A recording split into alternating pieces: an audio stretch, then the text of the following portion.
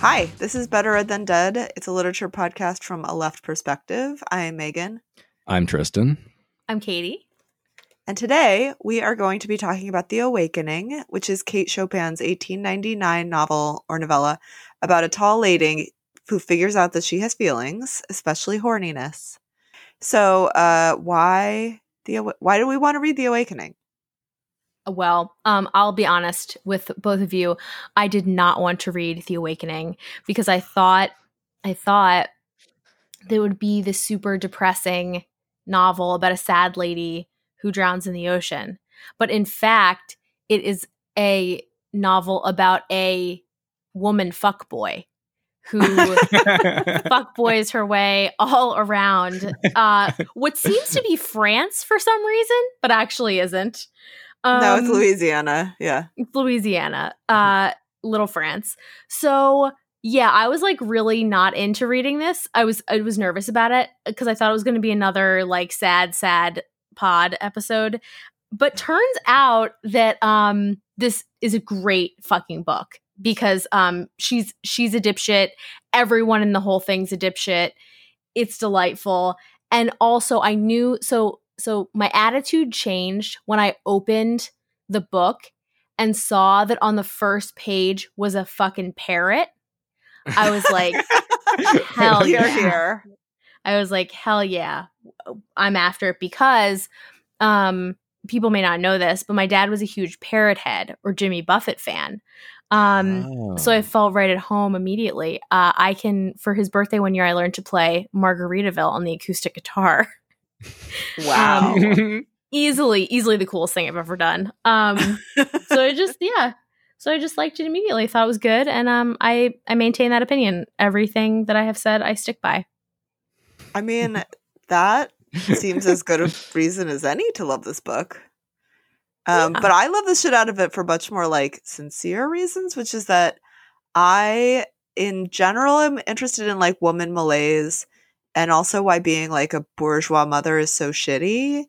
I really like that it's not clear what is causing her to finally feel feelings and get badly crushed out on people in the way that you would when you were like 14. Yes. There's a lot of like directionless desire, which is like a very bourgeois 19th century affect. It characterizes a lot of women's writing at this moment. But the stakes are really weird. Like it's not the kind of feminine struggle of like the House of Mirth, where she'll basically starve if she doesn't find a husband, and it's not the yellow wallpaper where the woman is locked in a room and she goes crazy. It's a much more like atmospheric sense of feeling that characterizes her unhappiness, and I love atmospheres. Also, I just have to note that like this is written 2 years apart from Dracula, which is full bonkers. And it's wild. It's totally wild. And I don't know if that for me is like, oh, US literature and English literature are so different, or it's like the 19th century and the 20th century transition is bonkers. It's like, or of course it could just be like two different books are bonkers, but they just feel like they were written in two fully different centuries to me. Yeah, right. And The Awakening feels like a novel that's trying to do smart things, whereas Dracula definitely is not that. Although it's amazing. That was a great show. Incidentally, I have been to a Jimmy Buffett concert on Long Island, and I was the designated driver. It was a dark time, my friends. Oh, that no. is horrible. Dark time. That is terrible. I am realizing how much Delaware has shaped you, and Oh yeah. I appreciate it. Yeah, mid-Atlantic for life, right? But yeah, fist bump to that. There's so many variables there that I can't even imagine. No, you got those big square states, like we've got like 50 different borders inside of like 12 I just miles. mean like Long Island plus Jimmy Buffett is just that aspect. I can explain it, actually. So a butterfly flaps its wings in South America, and a parrot squawks in the Keys, and the echoes of it move Tristan to be wasting away in Margaritaville looking for his lost shaker assault. Absolutely. Fins to the left, fins to the right.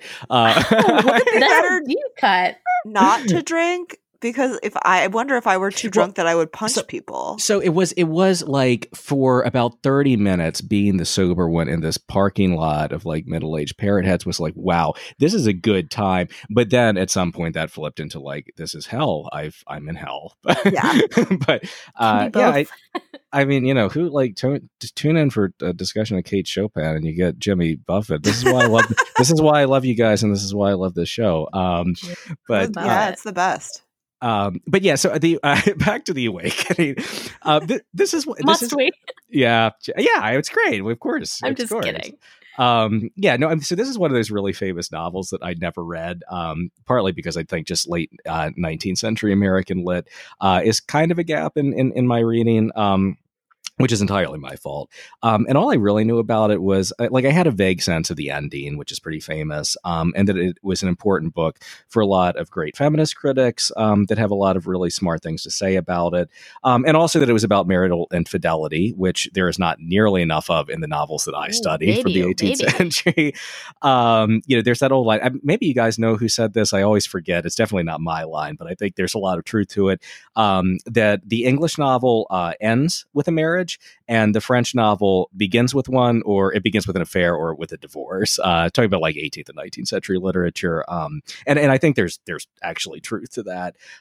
So one thing I do wonder is that maybe like the French colonial tradition is in some way at work here with this novel being about Louisiana. In addition to the fact that, you know, we're right up against modernism and all that. But I really loved it. I do think that Chopin has a compelling and challenging and a lot of, frankly, depressing things to say about gender.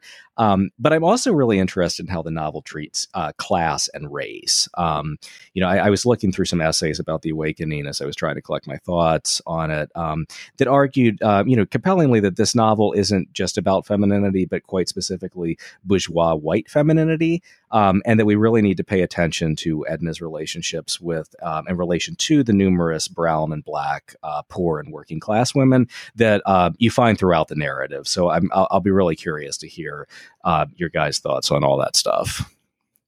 Yeah, I mean, this is like it would be nothing if it weren't like this novel could not ever exist without being like bourgeois.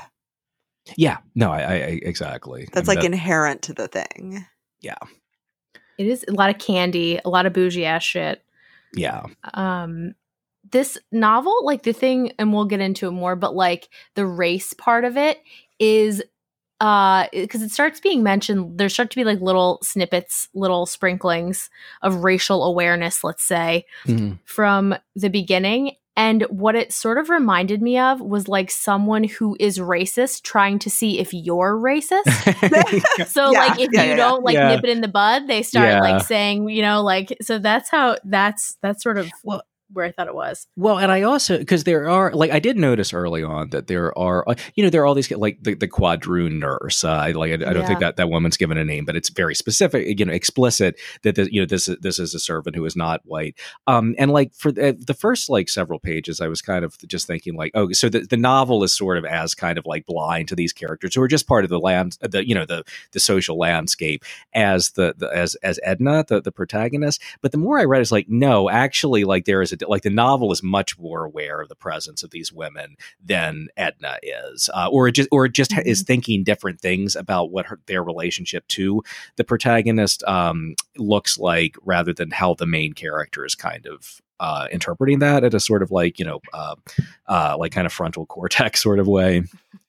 And she like Chopin had written about miscegenation before. Like she's really interested in this very specific form of like Louisiana, New Orleans racial caste system that is not that it's not that it's like immobile from that part of the country. It is, but it's not like it's not nearly so recognizable to our contemporary racial terminology.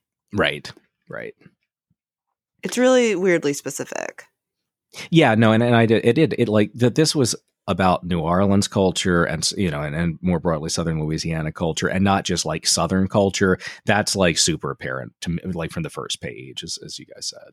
It's also not like, I think we're kind of used to late 19th century, like New England feminist struggle literature. Yes. Yeah. No, exactly. Right. And that was another thing that was a reason I wanted to read that, like that, thinking of that in like, you know, the post Civil War, you know, beginnings of Jim Crow South, like that's just, it's just not like, literature that I've really looked at before, or like a set of intersections that I've kind of that just haven't been that visible to me in 19th century literature before I read this. It's also like, Katie, you sort of said this, but it's also very like French. Yes, it's hella fucking French. Yes. So today we're going to talk about race, gender, class entanglements in this book. We are going to talk about the very last scene. We're going to talk about the absence of sex in the face of full-bore horniness. We're going to talk about atmospheres, and we're going to talk about whether we like any of these people after all. So I will give the context of this, because I mean, this is like, as always, I feel like giving the context for anything is so short. But so this is another book by a magazine writer. We talked about this with Capote, but her short fiction was mostly published after her husband died and left her $42,000 in debt, which is an enormous amount of money. And so she was like, her doctor, her obstetrician, said that she should write stories. And so she said, okay, that sounds like a way to make money. But it turned out it was. Yeah. Good. Who knew? Good for her. And also, like, as a sort of aside, this is a huge moment for lesser known magazine fiction, especially by women. And both Black and white women wrote an enormous amount of magazine fiction at this moment that has been recently republished by places like Oxford University Press, did the Schomburg Library collections of magazine writing by Black women from the end of the 19th century. People like Frances Harper, Anna Julia Cooper, Pauline Hopkins, and then white women as well, like Charlotte Perkins Gilman and Edith Wharton. It's an extremely weird moment in U.S. literary history in that it straddles a moment both that presages modernism and that is still very 19th century in a lot of ways.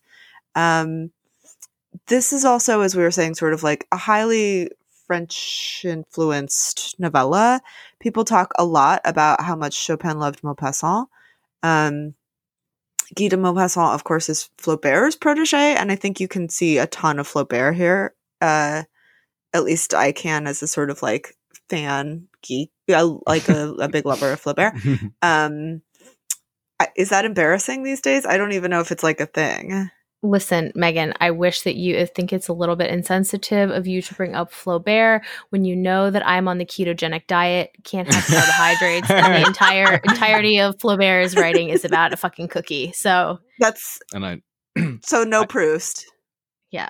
And I just fuck, I mixed them up. I relate this to the like your brain gets incapacitated by horniness, but my brain just got incapacitated by horniness for a tiny little carbohydrate for a cookie. I mean, you know, who hasn't been there, right? But like that your brain got like completely mushy for cookies.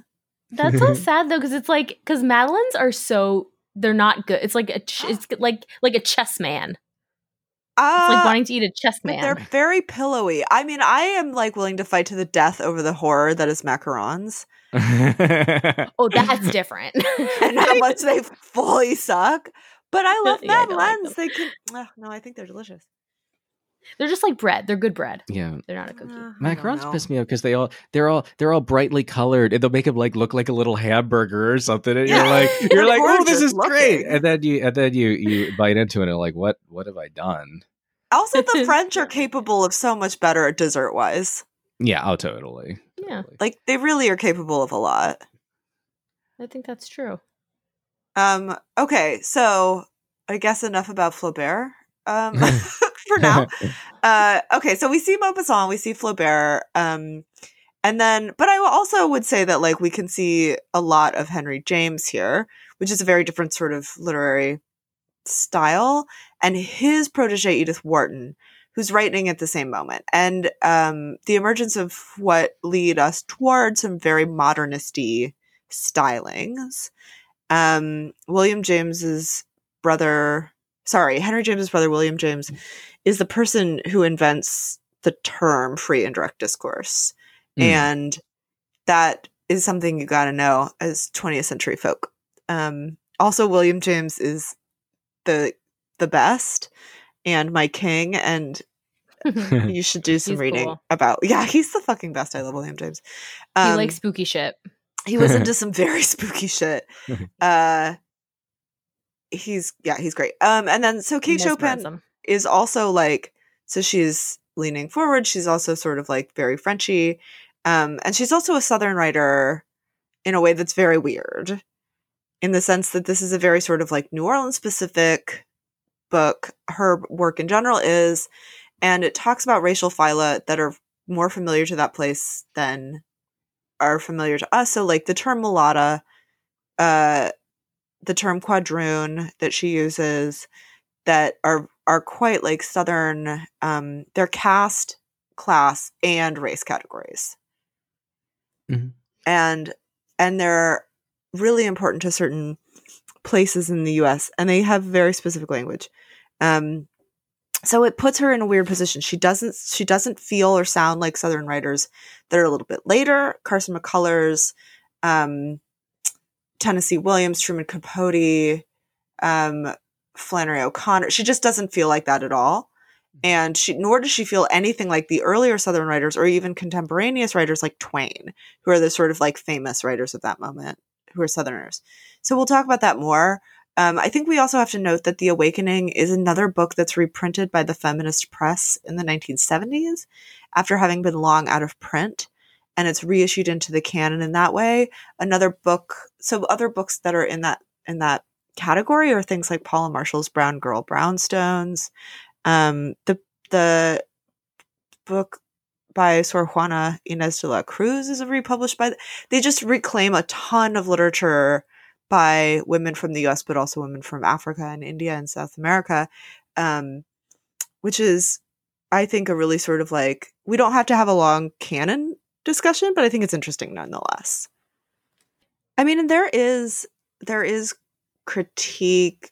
Oh man, I don't know quite how to think this through, but like, it's not polite to say to your fellow bourgeois white women, like, look how fucking boring and stupid your life is. Yeah, like, also, like, right. It's not very good manners. I think that's true, like, now, ever, to be like, being a mom is stupid. Right. And it's also like, so it's not just like this book is saying, it's saying that it's not just saying like it's stupid for me and I think it's stupid. It's saying like it's stupid for you too, and it's dumb that anyone wants to do it. Yes. It's a dumbass thing to want to do. If you're happy doing it, you're dumb for that. Yeah. Like there's no. And the more kids you have, for, the softer brained you get. No, right. And it's like, yeah, I mean, so there are aspects of this that I think, 21st century readers would be like less like put off by, like the infidelity thing, or just that, like, yeah, like, like female sexuality. That's like that's a thing that exists. But like the stuff that she says about motherhood, I still feel like there's a lot of readers be like, oh, I can't believe she said that she wouldn't like die for her children, or, like, so. That also was like this thing where, like, cause like what cause she's confusing the shit out of her poor friend. Yeah, that's true. Yeah. Like that's half of it, which is like just so nutso to me. Cause she's like, okay, well, like, yeah, would I die for my kids? Sure. No. But like, would I give up myself? It's different. Yeah. I'm not saying it's not real. I'm just saying like, it's not, like, it's just not, it's like people who say like I wasn't saying real as in we usually use it. I was saying like Lacanian real. And so like redefining your term, like just redefining your terms in some obnoxious way. Right. Just like, oh no, I'm going to use it in my super, super, super specialized way, but I'm not going to tell you in advance. I'm just going to like do my thing. Right. But no, you're right, Tristan. It's like, it does piss people off every time there's like this moment in the late 40s, 50s, 60s, where there's a lot of women's literature where people are like, don't like their kids. And it fucks people up to read that there are women who don't like their kids. Yeah. No, I mean, right. And like, even today, like, I mean, it like, so, like, say that, like, expressing that sentiment is the kind of thing that you'll get gasps. You'll get like Victorian style gasps. Like, I can't believe, you know, like, so. Yeah, fully. It's like not a thing you're allowed to express. And she definitely, I mean, the funny thing though is like she completely goes back and forth because there are moments where she's like, oh, but I own them, so I guess I have to love them or something. But she is like, my kids are kind of like doughy and heavy and they don't do too much. And like, I love the scene early on where her husband is like, your kid is sick, and she's like, he's fine. Yeah. Yup. And there's another. Oh, sorry. Go ahead, Tristan. No, I was gonna say I definitely did feel like in that scene, like the husband was completely being like a dipshit. Like it's like, there's this is a parent who's like, well, specifically, this is a dude who's like not actually doing anything, but it's like, I think there's something wrong with the kid. It's like, no, there's not. Shut the fuck up. But anyway. Yeah, she also sucks at like doing what she sucks at, like putting her kids to bed, for instance, because she's like, I'm gonna go in there and give them candy and excite them and tell them all about what happened. Like, well, because that's the thing. They're like, the labor of motherhood is like the nurses. It's like the quadroon nurse's job, right? Like, so that's why she could just. I mean, like her relation to like a 20th century petty bourgeois version of motherhood is really like, she doesn't really, I mean, there doesn't seem to be much like labor involved in this. You know what I mean? It's the labor of appearances. I mean, and I wouldn't call it I wouldn't call it labor in the way that's not really what I mean. It's like it's the performance. It's different than labor, but it's the making of appearances, right? So it's like that is such a tangled little knot where like you need another woman to actually perform the labor of parenting. Right. But you have to do, you actually do, I guess it is a labor of a kind. That's like keeping up appearances. No, exactly. And I don't, I'm never want to like let the bourgeoisie off the hook, but I mean, but that is like that. Yeah. Right. I mean, like the labor of appearances, as you're calling it. Yeah. That is oppressive as shit. Like, I mean, who doesn't hate having to like enact some sort of sentiment or affect that you're like, I just do not fucking care or feel this right now, you know? Right. And the enactment of sentiment is super important in terms of like women's literature about motherhood in a broader, like in a much wider sense that's not just about like bourgeois white women. Right. Like that the awful labor of mothering in a sort of like as an appearance comes through in a lot of different places. Right. It's just also that like if you think about the books like The Bluest Eye, where a woman has to do that performative labor, both of like her own children and also like a white woman's children, that you get, you know, such an excess of like burdensome, horrifying labor that, you know, that's a completely accelerated version of that. Mm-hmm. Okay, so Edna Pontellier is married to Léonce Pontellier, who is a businessman. He says he's a broker at some point. And he's described as Creole, but not as we would imagine. That's important. It's not he's not mixed race. It's important here. They're from New Orleans. Well, he is, and she's actually from Tennessee. Anyway, as the book begins, they're vacationing on Grande Ile. I'm gonna struggle with the pronunciations here, so everybody forgive me if I'm either too pretentious or too Americanized. Just do a really like offensively rendered Cajun accent. Oh, that solves all of them. Yeah, it sounds very cool. It usually does. Yeah, I don't think that's gonna be a problem at all. Anyway, on the Gulf of Mexico. So Edna, it seems so in this little resort town on the Gulf of Mexico, Edna spends a lot of time, it seems voluntarily, with this woman called Adele Ratignolle, who constantly just has more babies and is like a fluffy kitten bunny lady who is like delightfully plump and white, who really wants Edna to be a good, nice mommy to her own little kids. But Edna's kind of figuring out that being a married bourgeois mom is dumb, and also she only likes her kids a little bit. So she falls in love with this younger guy, Robert Lebrun, who is like, I don't get it. But of course, she's married, so they can't run off.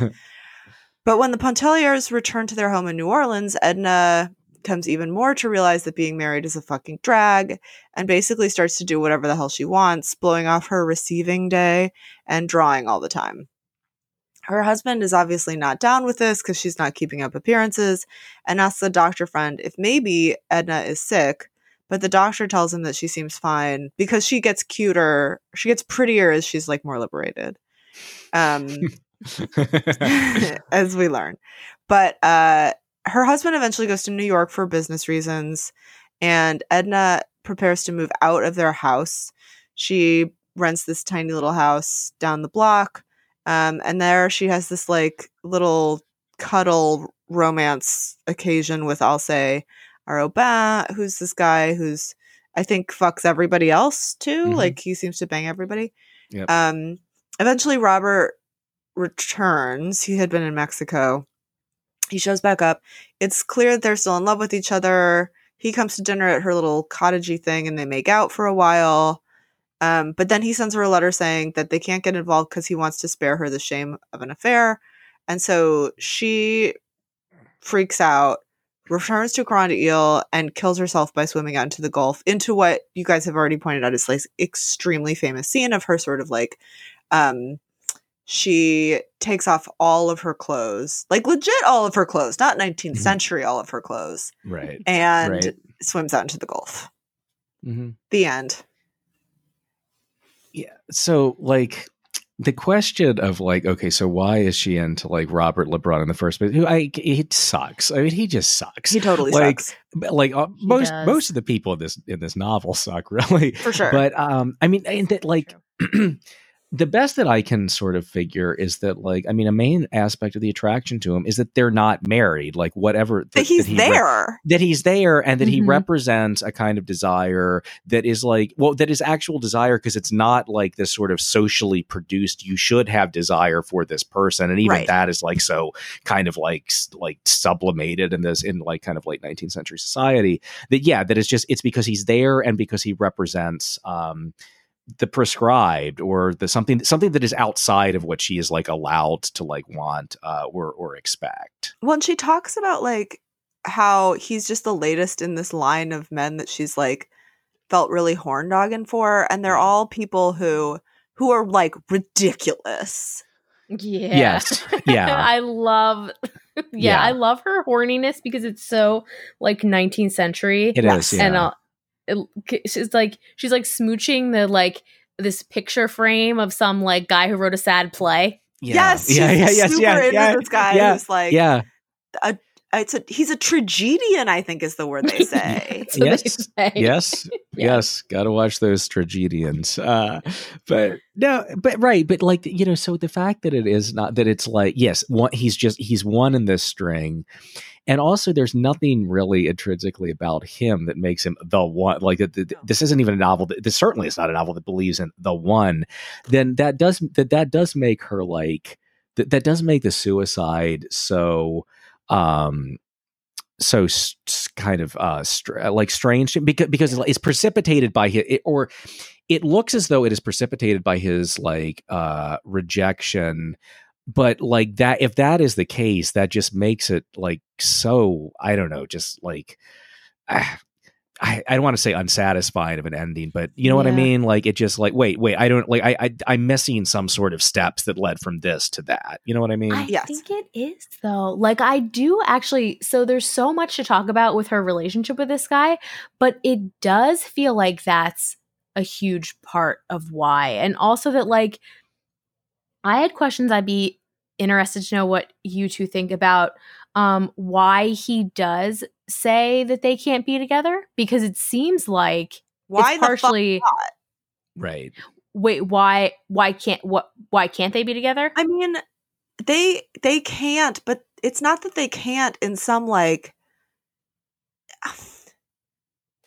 it's not I don't know, it's like the stakes are weird. Again, it's like that stakes feel weird to me. Like she can't get a no-fault divorce, but she says that she has just enough money to live on. Right. But here's the thing. So Robert comes back and he's like, hey, I had all these fantasies of getting married to you. And I thought that maybe your husband would say like that you could be free and I could have you. And she's like, Robert, you goofball. I'm so evolved that my husband can't give me away anymore because I do whatever the fuck I feel like. And then it says like he got like pale for a second. Oh, you're right. Yeah. And then he doesn't want to like, and then he's kind of like stays because he's down to fuck, but he doesn't stay.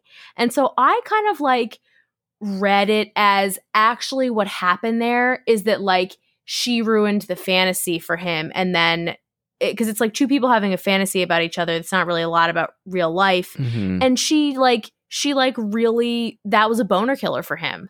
And that like, that was it. I mean, yeah, I agree with that. I just think like they're not having an affair does not feel like, I don't know, like an 18th century novel. Well, no, people have tons of affairs in 18th century novels.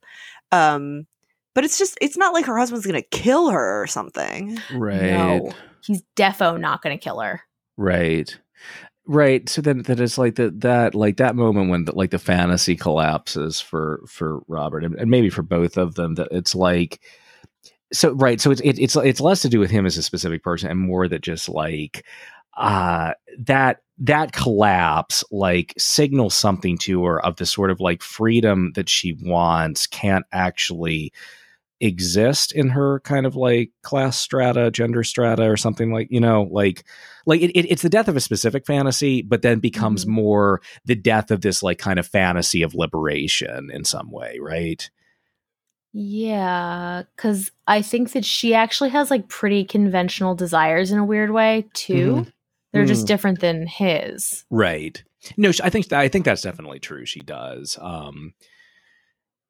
I think she's also just a different kind of like desiring subject in the sense that like, even though I do think there's a lot of her in here, somebody like Emma Bovary has this problem that it's like she can't be by herself. Right. Mm-hmm. And so she just she's like, I can't do this thing. And so, and Edna is the opposite. She's like, everybody leave me the fuck alone. Right. All the time. She's like, she gets mad when people come to visit her. And her sociality is so weird. Her sociality is the worst. Like there's so much of this that felt so contemporary because so she goes to this piano playing friend that she has who like her best thing is that she plays the piano really great, but she's like she is a withered old married hag. Yeah. Yes, and she gets to be not married, but basically she goes to her house to like talk about how she's in love with Robert all the time. Yeah. Right. So like she's just like your friend who like only texts when she wants to talk about like the boy they like. Right. You know? Like this is just like this is like a thing. This is like a sitcom plot type deal. A little. Yeah, and the other woman, Mademoiselle Reese, who's the pianist, she knows Robert, and so sometimes she gets a letter from him and she's like, and Edna of course is just like, did he talk about me? Right. Right. Like, did you befriend him because she's friends with both of you and you just want to like get like drips of gossip out of her? Yeah. Sounds like a good plan to me, actually. Yeah. And it's a little like, so that character that you guys are talking about, Mademoiselle Reitz, she's like, like that everyone, like basically everyone thinks she's this like recluse weirdo, which she kind of is. But I mean, she's also, it's like, because she's like, like bougie society is fucking stupid. I just want to play the piano. Yeah. But so like, why does she like Edna? Why does she tolerate her just coming over to like text about like her, her shoes?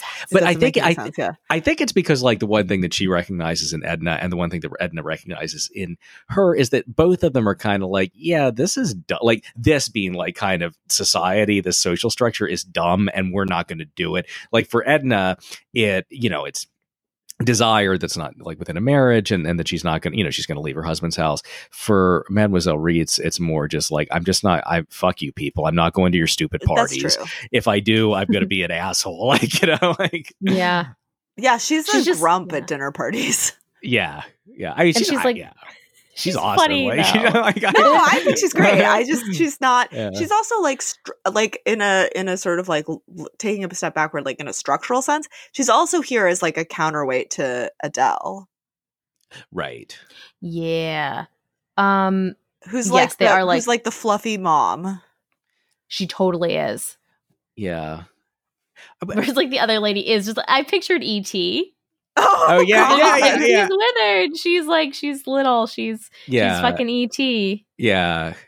Except E.T. like he's a weirdo, but he's not like. I mean, Mademoiselle Reese is like a jerk. Like, I mean, which is great. I mean, it owns, but you know, yeah. Like, so as a counterweight to Adele, like I didn't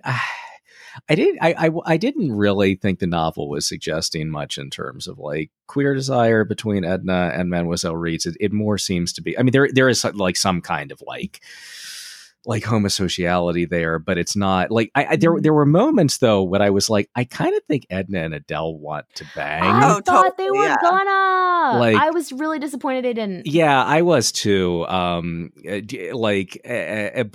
I don't know because Adele is like, there are moments where she is like really kind of hyper eroticized, but it always seems to have to do with her like motherhood in a way that kind of like it like opens that avenue, but then takes it back out of that. Like, you know, I don't know. I'm not quite sure what to do with, or like how I want to think about like what that relationship is signifying. I mean, I think partly it's that like motherhood is not pinned to its usual signifiers in this book. Mm-hmm. Yeah, I think that's a really good point. So her being sort of like erotic is a maternal thing. Right. Because she's just like a poofy vagina. Right. Right. Yeah. Right. Like all of the things the vagina can do, like, you know, like that's her. She's just like a poofy pink object. And that's so like maternity isn't just tied to one thing. Right. Right. Yeah. No, that's right. So like that one thing that the novel's doing, it's opening it's opening up this valence of like what motherhood signifies that isn't just about like this kind of like this very sort of like G-rated domestic kind of like thing that right. In a lot of 19th century literature is exactly what it was, you know, like. And it is, what we know is that it's like extremely conventional, and that's what Edna sort of hates.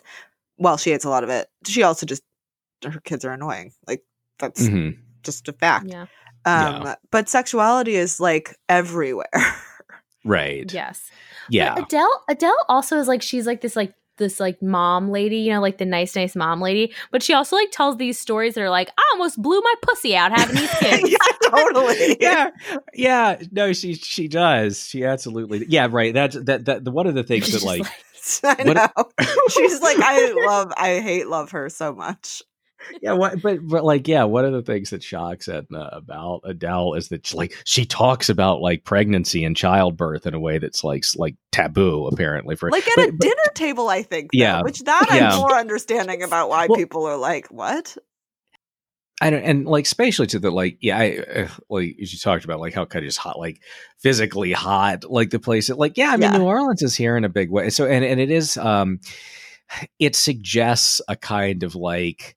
Well, I think it's interesting that it suggests a kind of like liberatory potential, and even kind of like a French sort of like libertinism. Yeah. That ultimately is like, oh, but no, that's not actually what this is, right? So it's like, it's kind of like the setting offers this kind of like false possibility that like her suicide kind of shuts the door on, maybe, you know, like. Yeah, I would like to. I think like we should think about the setting when we think about the ending. Oh, we have to. Yeah. Because I think there's something there. I also think like, okay, so picture me never didn't I'm totally I'm having the asleepening. I know almost nothing about this book except for like how it ends. Yeah. Okay. And it's like we open the book and I'm like, okay, she's going for a swim with Robert. And then it's like, ooh. And it's like, and so I'm thinking like, oh, this husband, he is so dumb. They are fucking. Robert is getting it in. And then it's like, no, he's not getting it in. Nope. They're just swimming. Like, that's it. It's the whole goddamn motherfucking thing. It's crazy. Yeah. And it's not sublimated fucking. You know, like you definitely No. read those books and you're like, I know that they're not, but the book in the logic of the narrative they are, and so it's fine. Right. But they're definitely yeah. not. No. Because yeah. Yeah, no, totally. Yeah. Well, no, that like 19th century swimwear, particularly 19th century women's swimwear, is so. I mean, you can't look at that and be like, "Oh yeah, some fucking." It's like even the potential for like some kind of sublimation it's just wool. died. Yes, it's like wool. It's like 3 layers. It's like like it's the only thing that gets me going, guys. Yeah. No, it's like that's why it's so awesome in that last scene that she's like legitimately naked. Yeah. Mm-hmm. Yeah. I mean, I love that. I think it's like I am now in Katie's mind, so everybody sort of slow themselves down. But like just prepare yourselves for this. But I feel like these women to some degree are like a wine, like a book club that's actually about drinking wine. Yes. And they're like reading 50 Shades or whatever the erotic thing is that they're reading, and that you can talk all day about having an affair or like fucking someone other than their husband, but it turns out all these women actually want to do is like fuck their husbands. Right. So they can make a baby. Right. And even though like I think Edna is just like, there are moments where she's just straight up like confused. Right. Yeah. Mm-hmm.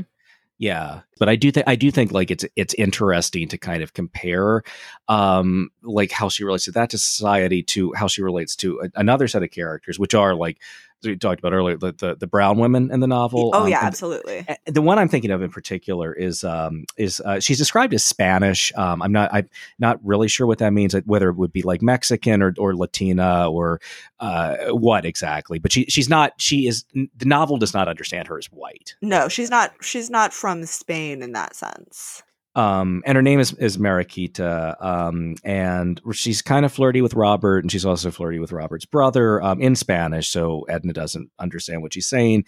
But so this is in chapter 12. She's described, Robert knew the girl, and he talked to her a little in the boat. No one present understood what they said. Her name was Mariquita. She had a round, sly, piquant face and pretty black eyes. Her hands were small, and she kept them folded over the handle of her basket. Her feet were broad and coarse. She did not strive to hide them. Edna looked at her feet and noticed the sand and slime between her brown toes. So that in and of itself is kind of just a weird thing to fixate on. Mm-hmm. But a little bit later, basically, Mariquita is asking Robert, like, oh, like, basically, are you two banging? And Robert's like, no, she's married. Right. And like Mariquita just looks puzzled at him, and she's like, oh, well, Francisco ran away with Silvano's wife, who had 4 children. They took all his money, and one of the children stole his boat. So like for her, she's like, wait, what are you talking? 2 married people bang all the time. Yeah. Like. But then it just shuts that down, because it's like that. What she is expressing is not a thought that someone of like Edna's racial and social class could express, but like via Mariquita, like the novel does express that as an actual, like, as a real possibility that like what the fuck are you talking about, so well, and that it then later, like once he returns from Mexico, and he has this new is it a wallet? What is the thing he has? Yes, it's a tobacco pouch. It's a tobacco pouch that was given to him by a woman or a girl. The novel says in Veracruz. Yes. Yeah, and so there's all this like weird, hints of his like fucking all these women in Mexico. Yes. Mm-hmm. Right. Yes. So she's like, are they all pretty? And he's like, they're like women anywhere. Like some of them are pretty and some of them aren't. But it's clear that there's the suggestion of sort of like the sexuality of Latina, I mean Mexican women. I think that probably also like indigenous women is implied there too. Mm-hmm. And so this is like an outlet for sexual thoughts that are more explicit, even though of course like we know that like sexuality is in some way sort of explicit at the dinner table. Right. Yeah. The whole Mexico trip too is just like, so that is bizarre for several reasons. One of them being like, so it's an occasion for a long digression about like, so that everyone can just be like racist about Mexicans. Yeah. Like that's like for literally sure. like what happens. Yeah. And the mom tells some story. She's like, well, you know, you never do know about Mexicans. I once knew one guy who sold tamales, and then he seemed nice, but he stabbed his wife. Right. Yeah. So that's like one part of it is like the like, so this like, it's like very like, again, like not just racial, but racist. Oh, yes. And then we get like this other weird thing, which is like Robert decides one day that he's going to go to Mexico. And everyone's like, what the fuck, Robert? And he's like, you guys know that I have always wanted to go to Mexico. I've been talking about going to Mexico for like so long. Yeah. And like, how could you even ask me why I'm going to Mexico? Because like, this is like a thing I've always wanted to do. Right. It's like this scenario, how many times this is fucking played out? Like, oh, your friend met someone nice online and then, like, thought it was going somewhere, and then turns out he's moving to Mexico indefinitely. Yep. Well, and it's another one of those, like, I do sort of enjoy how flip Kate Chopin is about, like, I don't know, for like business reasons. Yeah. Oh yeah. Yeah.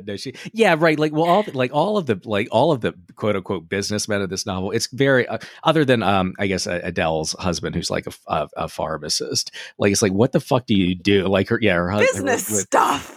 When Leonce goes to New York, he's like, I made money on speculating. Like, oh, cool, cool. Like, good for you, man. He also tells the doctor, he's like, I want to be there to pull the levers and cut the strings. And the doctor's like, what are you doing? It's metaphors. Yeah. Well, right. And also that like Edna's able to make some money, right? We should go into the horse track, which like coming from Lower Delaware, much respect. Like, you can actually make a good amount of money doing it too. Yeah. Oh yeah. But it's like, oh, like, you invest so much. Oh, I'm a professional. Fuck you. I'm gonna go play the ponies, man. You know, but anyway, she is like, yeah, well, like that's why everyone thinks she's hot, because she like is like a horse girl, but like she doesn't flirt, and like she knows how to bet, and like cool. Yeah, but it is like a weird opportunity for this like racist digression. Yes. Yeah. But it's just, the whole thing is weird, because it's like this gender thing and this race thing. It's like stacked on top of it. It's just like everyone's being the worst they can be. Yeah. Right. And I do think that like the novel's kind of like racial politics are probably not great to begin with, but like are also a little bit indeterminate. But I did think that like that absurd like racist aggression about Mexicans, like you, the reader, is supposed to be like, what, you people are fucking morons, you know? Like, I did think that was like, then I was kind of like, yeah, these people are kind of have dumb thoughts about this, you know? But, and it's not characterized with any detail, but it's also like clear that these people don't know anything about like the enormous country with the enormous diversity that is Mexico. You know what I'm saying? No, like, right. That's what I did. I think the novel's actually like telegraphing their sort of like ignorance and like just like, but speaking like so authoritatively from a place of ignorance. Right. But then like what the, you know, like that Mariquita's like the sort of like freedom from these mores that she just like kind of effortlessly sort of inhabits in a way that Edna can't, like really throughout the novel can't. Like I don't know. Like, I mean, Edna, I think, is very anxious about that. Like, she's not sort of cool with Mariquita being there. But I also wonder if the novel also is kind of anxious about like the sexuality of brown women. And I really don't know. I'm not sure where I think that the book, rather than like the protagonist, winds up on that. Almost nowhere. Yeah, right. Like, well, again, I think for me, it's partly this like that those raced and classed questions get entangled with like mothering and sexuality in ways that those categories are actually like not conveniently separated in this book, right? So like motherhood and sexuality are not like conveniently sorted. Right. So that, you know, someone else does the mothering for Edna. Right. Yeah. Is like clear here, but it's not treated really as a problem either.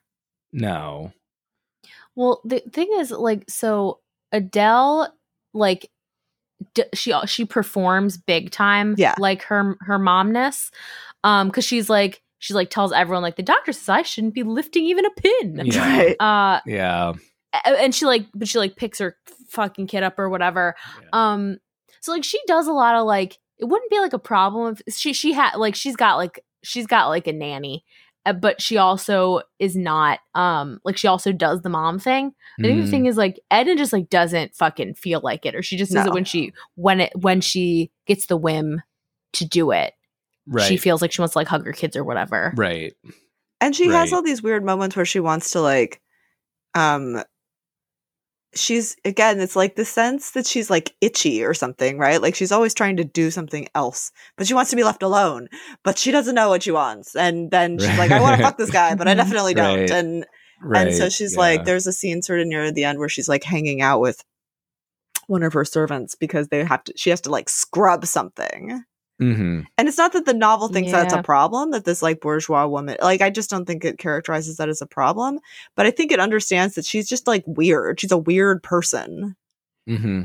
Here's what I'm curious about. Okay, so like we have the author, we have the main character, we have the novel itself, right? Okay, so like there's this thing that Edna does, which is like very fucked up and annoying, which is that she's doing all of her drawings, and she's like making the servants sit for the drawings. Yeah. When presumably they have like other fucking work shit to do. Yeah.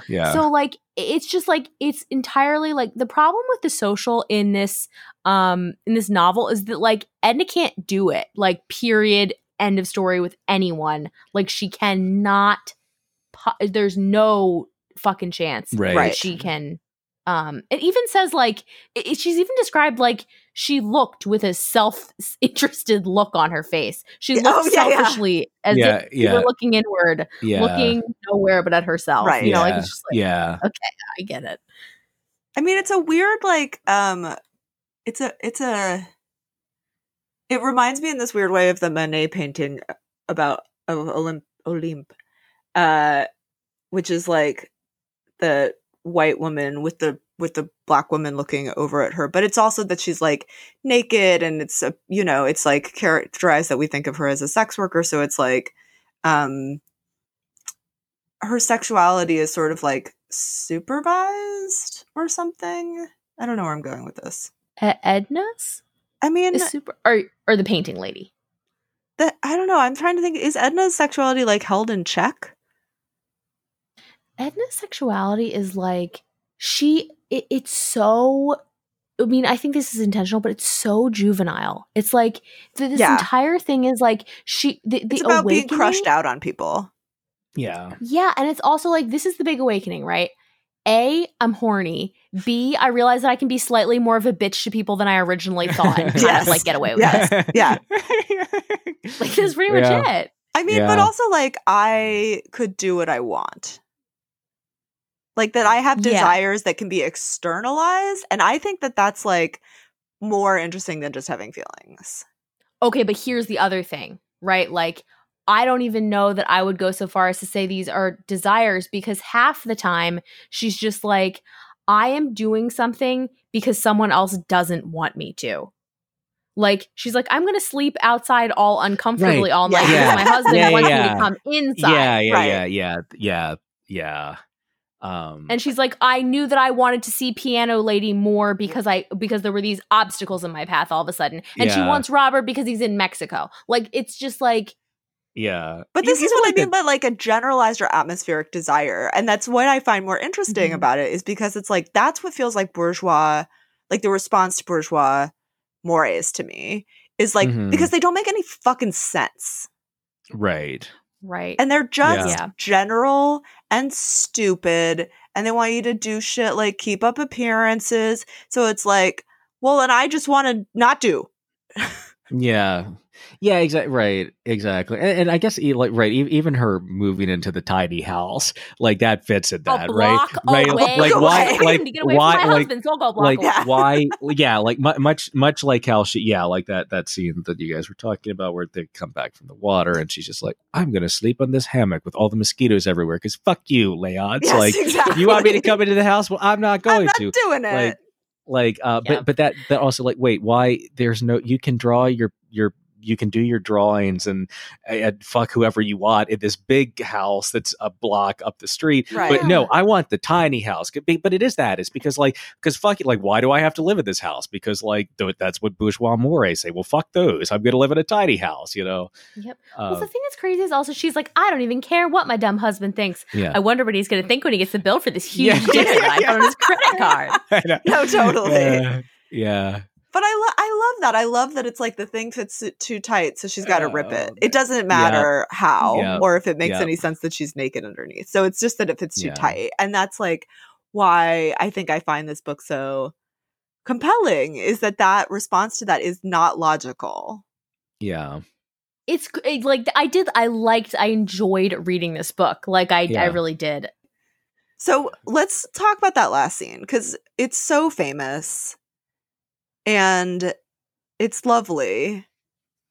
If you like that sort of thing. Like the suicide sort of thing or the swimmy sort of thing? Well, the swimming, I was thinking about the swimming thing, like, because that's a whole thing throughout the book, too. It is. I do. I think maybe, are you feeling reactive about that? Is this how I like fishies? No, actually not. I did like the swimmy thing. I find it like absorptive or something.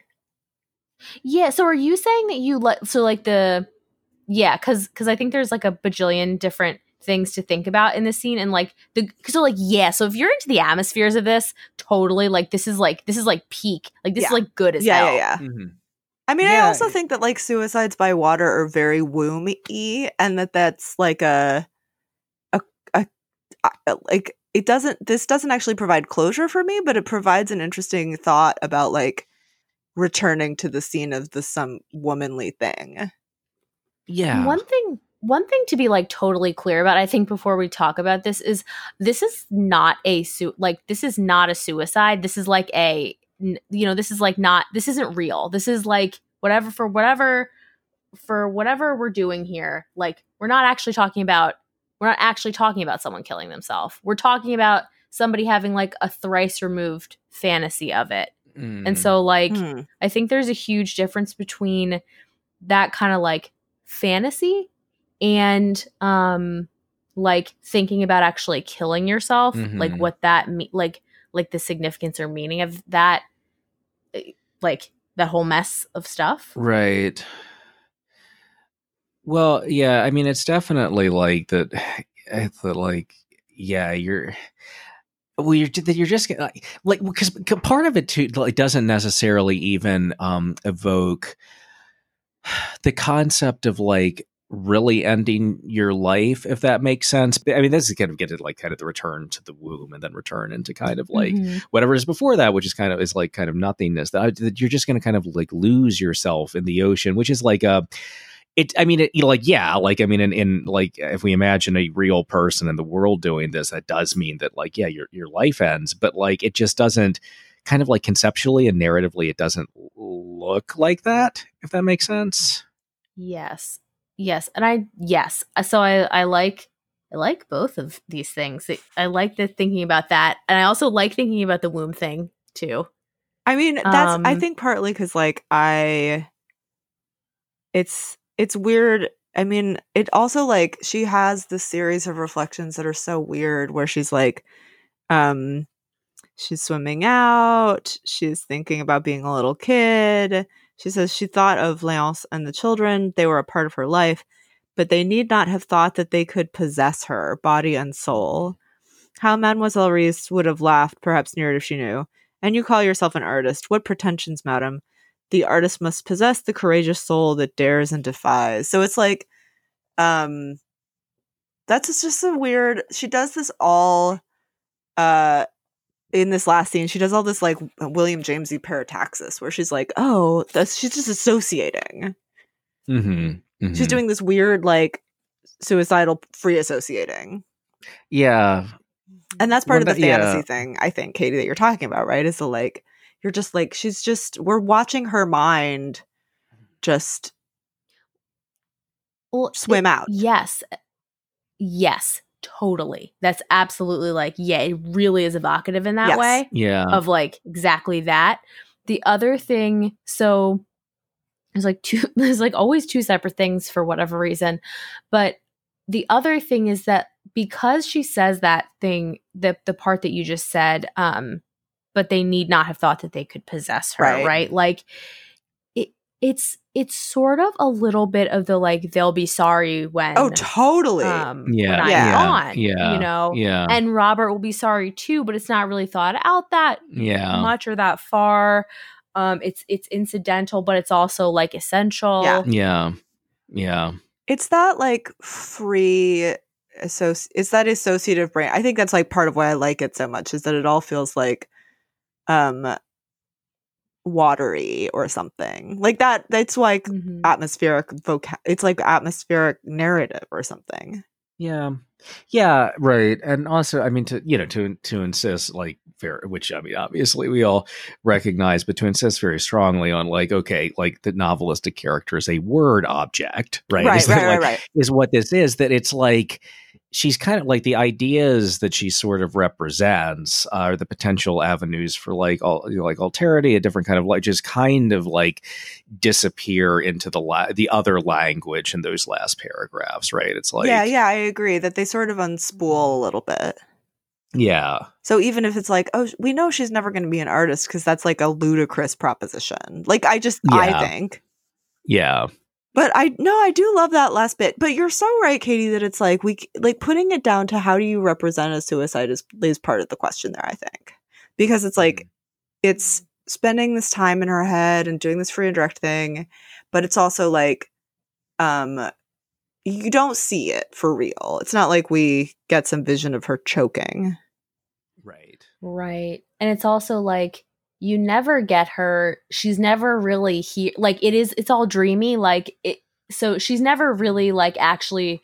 She's awakening. She's not awake. Right. And so like we're not having this like person.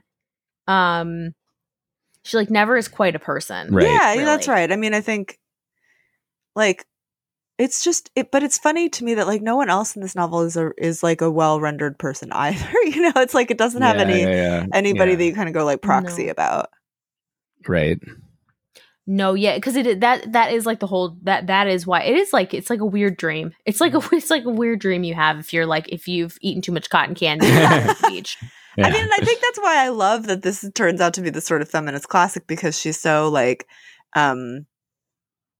oddly underdeveloped, but also like for me again, it's like it totally makes sense to be a feminist classic because that bourgeois femininity and being a bad mom is just like confining, and so your response to it is illogical. Right. Is interesting. Right.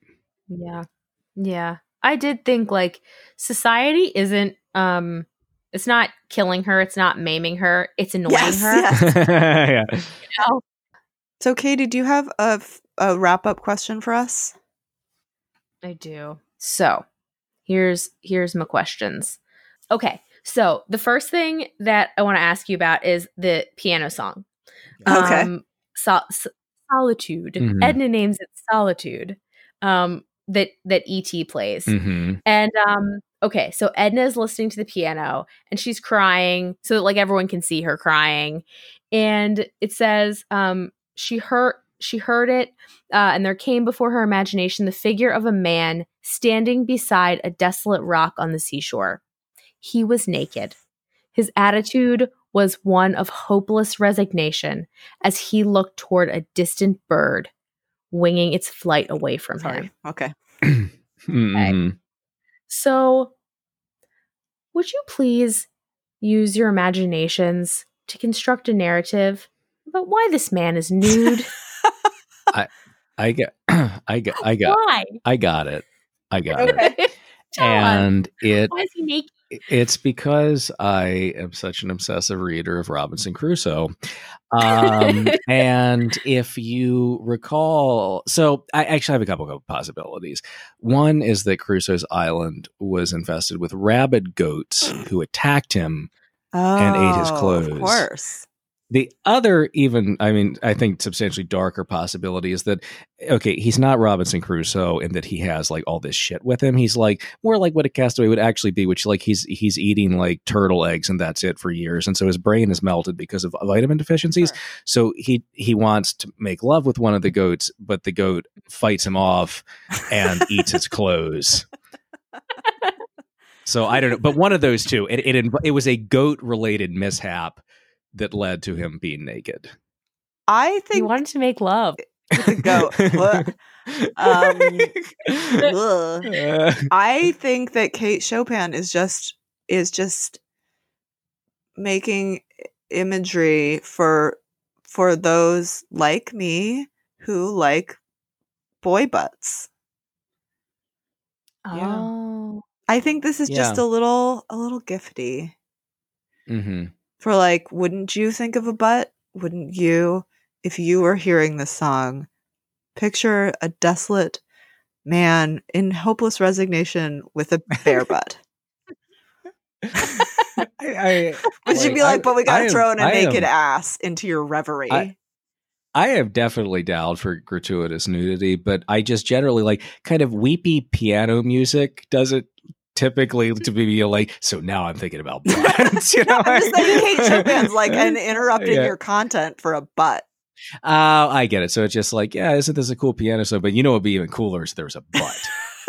Yeah. All right. I mean, hey, I'm down.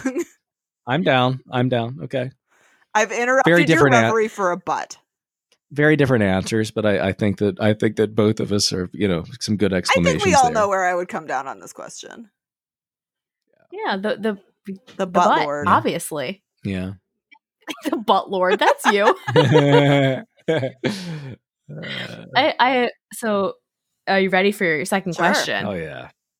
It's about throbbing with desire. Are you not safe for work? Okay, so here's a question, and it's like a real ass question. So you know the scene where Edna and Robert are first, like she gets into the hammock, she hoists herself into the hammock, and it says that he felt the first throbbings of desire for her. Mm-hmm. Okay. Yeah. And who is throbbing with what now? Getting into a hammock? Getting into a hammock is not sexy. No, it's the opposite. It is the opposite. There is also bird shit on hammocks. Yes. 100% of the time. Hammocks are mostly whole. There absolutely is. Yeah. Also, shit in this case. Yeah. So I have two I mean, this is not, you can answer this in one of two ways. One, I genuinely want to know, why is there always bird shit on hammocks? If you can answer this for me, I'd love to know. Yeah. Also, like, can you think of anything in this novel or just in life less sexy than getting into a hammock? I'm just trying to, I think that I'm trying to figure out like,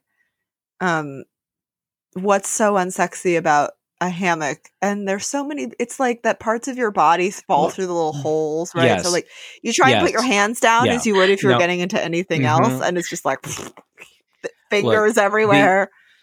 Yes, exactly. It contorts your body into decidedly not sexy positions. Right. Also, the mechanics of like fucking in a hammock, not going to work. Never. It's just not going to fucking work. Also, like fucking outside. Yeah, I know. Ooh, it sounds like so sexy and hot to be outside when mosquitoes are all over your fucking body. Also, it's like 1,000 degrees. Yes, it's at that. Yes, exactly. So nobody needs like sand in their ass crack. No. Oh no. As to why there's bird shit all over it, it's because birds are terrible. That's right. Because they're horrible. Because I think that the talking parrot in this book particularly flew by just to shit on stuff. Yeah. I think he may have. Fun fact, the sexiest thing that I've ever done, thank you for asking. In a hammock? Participated not in a hammock, even better. I participated in the 2005 World Series of Birding. Thank you very much. Holy shit. Oh. Nice. Is that on your do we have an audience here of like a sufficient number of men that we can like line up now that they know that? we will. Like it's like ringing the chow bell. You know, they could. I can't think. I'm really trying to think of anything that's like less sexy than getting into a hammock. There's no. I don't care who the fuck you are. I don't care like how fucking like rock hard jacked your body is. Getting into a fucking like Brad Pitt in his prime. It's gross anyway, but like in his fucking prime, like getting into a hammock. Like Brad Pitt is like steroided up as he was for like Troy. Oh sure. Like he's gonna look like a fucking doofus getting into a goddamn hammock. You know. You gotta get some like hot HGH dude in there and just be like, "How are you gonna get into this hammock, motherfucker?" No, totally. Everyone in a hammock, everyone, I don't care who you are, looks like fucking Homer Simpson. And again, like bits of your flesh like poked through the little holes. For mosquitoes to land on and eat. Yeah, and then you have the joy of getting out of it and you're like, cool, now I have these like prints all over my body. Yeah. Just like screaming, it's upside down, So. There's no way either if you have long hair that it's not like parts of it aren't falling through and like hanging on the ground. Yep. This is a goddamn mess. Yep. Covered in doo-doo. And yet I'm thinking, because Tristan taught me such things, of the 600 men, each sleeping in one next to another man. Yeah. Well, that's enough. Yeah, Stacked we don't on top even need of to each go. Other. Yeah, I'm yes, yet another layer of why like a ship, despite all of the fucking happening on it, is not really that erotic of a space. No, it's a very hammocky space. Yeah. Yeah, it's just close. It's just close. Yeah, stinky. It's a stinky place. Yeah. Stinky AF. So final question for you two. So here's what I think. While this novel is obviously, or novella, is from ye olden times, all the problems in it are age 28 years old. Fully 100%. Like Robert going to Mexico is like a peak like 28-year-old problem. Yes. Mm-hmm. To do business. And I think that like business. Mm-hmm. Business spelled with a Z. Business. And so like that's very like I'm 28 but I haven't gotten like like I haven't gotten my MBA yet, so I'm just gonna fuck around a little. This is like a 28-year-old problem, and I think we can all get some wisdom and learning and life lessons from that. So would you two tell me about like a 28-year-old problem that you had, or like some like nugget of 28-year-old wisdom that you can share to yeah. I actually feel like 27 was that year for me instead, which is when I decided to like, this is 100% true, that I was working at retail as a bookkeeper, which is a job I liked, but it was not going to be nice forever. And so I was like, fuck this. Either I'm going to get a PhD or I'm going to get a CPA and be a forensic accountant. That identical thing. Two identical things. Yeah. I was like, pursue white collar criminals. Obviously, I would not do now what is essentially being a cop, because that's like fucking fuck that. But it doesn't matter because I got into a doctorate, which now I'm just like, wow, I feel like that was actually my dream at that time, which is depressing. Yeah. Yeah. Could have been keeping us safe from wire fraud. Yeah, I could have been trying to do that and failing. Yeah. No, my would be similar in that I feel like mid-20s was the era like post-college, and it was before I got into a PhD program where I was working as a reporter at the time, and just it's a realization like midway through it, like, oh fuck, this is it. This is what I'm going to be doing for decades, and it's extremely boring and awful. I remember the first time I sat at like a mass meeting where it was like, an HR presentation, and just looking around at these people and like, wait, you don't have expressions on your face, like you're just crushed by having to be here, which leads me to be that you're so crushed that like that instinct to be crushed has been crushed out of you. I know what I'm going to do. I'm going to go get a PhD because that's going to make my life better. Be a lot better. But you know what? In your 30s, you realize it's all just shit. You make do. It's fine. That's true. I will say that 30s, that at least, I mean, like, for all that my 30s have been also a total fucking mess, I am much more like, oh, wait, remember when I had a dream it had something to do with a job? And that was stupid? Yeah. Yes, exactly. Because jobs are stupid. Yes, exactly. That's why they're jobs. Yes. Anyway. So at least, like, that dream is dead in a way that, like, you know, it left in a floaty, watery cloud of free association. Beautiful. Lovely. Well, thank you for teaching me things. Thank you. About life, about naked guys. Yeah, I mean, I that's one of my favorite things to talk about ever. Thank you for those scintillating questions as ever. So, yeah, this has been Better Read Than Dead. You can find Tristan on Twitter at TJ Schweiger. You can find Katie on Twitter at Katie Crywo. You can find me on Twitter at Tusslersaurus. You can find the show on Twitter and Instagram at BetterReadPod, READ, and email us at betterreadpodcast@gmail.com, but only if you want to guess why or which writer mentioned today shares a name with my other French bulldog. You didn't know that one was coming, did you?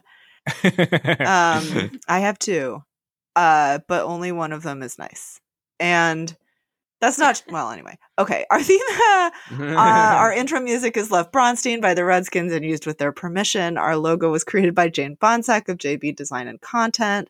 We are on all of your platforms, so please rate, review, and subscribe. Thank you. Coming up in the next few weeks, we'll be talking about Gulliver's Travels, The Fall of the House of Usher, Heart of Darkness, Little Women. We got other cool stuff. In a few weeks, we'll talk about Ulysses because that's what the fans want. And by fans, I mean my dad. So, yeah, thanks.